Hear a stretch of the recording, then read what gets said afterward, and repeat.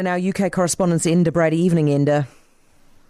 Hey, Heather, great to speak to you again. Enda, how hard do you reckon it must have been to go to, these family of these, the 19-year-olds who were stabbed in Nottinghamshire, to go to the vigils of these kids? At the university, I mean, my little girl is going off to university, God willing, in September. And I've just looked at this. I just feel so desperately sad for the parents, children heading off, not even into the prime of their lives, making wonderful friendships and relationships that will last a lifetime. And some person has decided to end all that in a frenzy the other morning in Nottingham. So they've held a vigil at the University of Nottingham, and the two families have come together. I don't know if they'd ever met before, but the parents all sat together, they held hands, they hugged. The dads spoke to the crowd. There were about 2,000 young people there. And when you look at the loss of life, Barnaby Webber, 19 years of age, a young cricketer, extremely popular fella, really handsome boy. Just looking at the pictures, his parents described him as bright, brilliant and beautiful.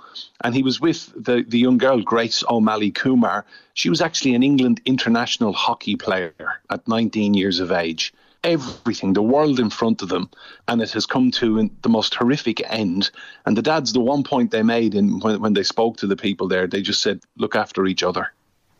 Yeah, it's tough, man. And you're right, that boy is such a good looking. That almost makes it harder. I don't know why, if they're good looking kids, but it does.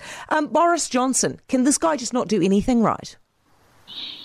Pretty much. So another day, another picture, another Johnson story. So it's interesting. All the conservative media today are talking about him being made a martyr over Partygate. And yet, if you look elsewhere, there's a picture of him today out driving in London with his mother-in-law beside him and the dog, and Johnson is not wearing a seatbelt again. Now, he's been in trouble previously. He made a campaign video, I kid you not, ahead of the local elections, urging people to get out and vote for the party that's put Britain in the mess it's been in for 13 years, if you ask me.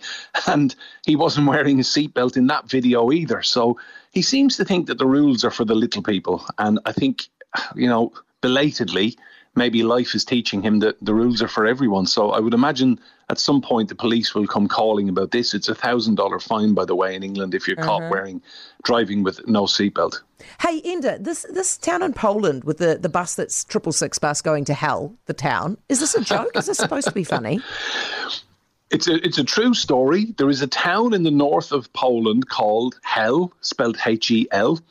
And the local bus company years ago, I think to cash in on the tourist idea or the tourist connotations, or to get people to basically ride this bus, they give it the number 666. That was what they put on the route on the road to hell.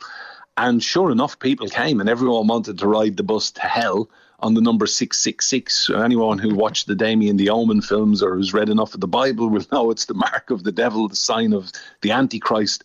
Now, I can't figure out whether they're doing this legitimately or whether it's a clever marketing stunt by the bus company.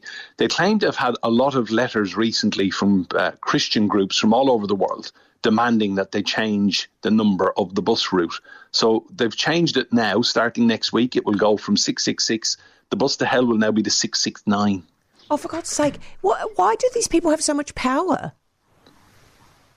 I don't know. I mean, I can't remember ever writing a letter to a company in complaint, but some people seem to have an awful lot of time on their hands, Heather. Enda, thank you for that. Appreciate it. Enda Brady, our UK correspondent. Gee, some people have no sense of humour, do they?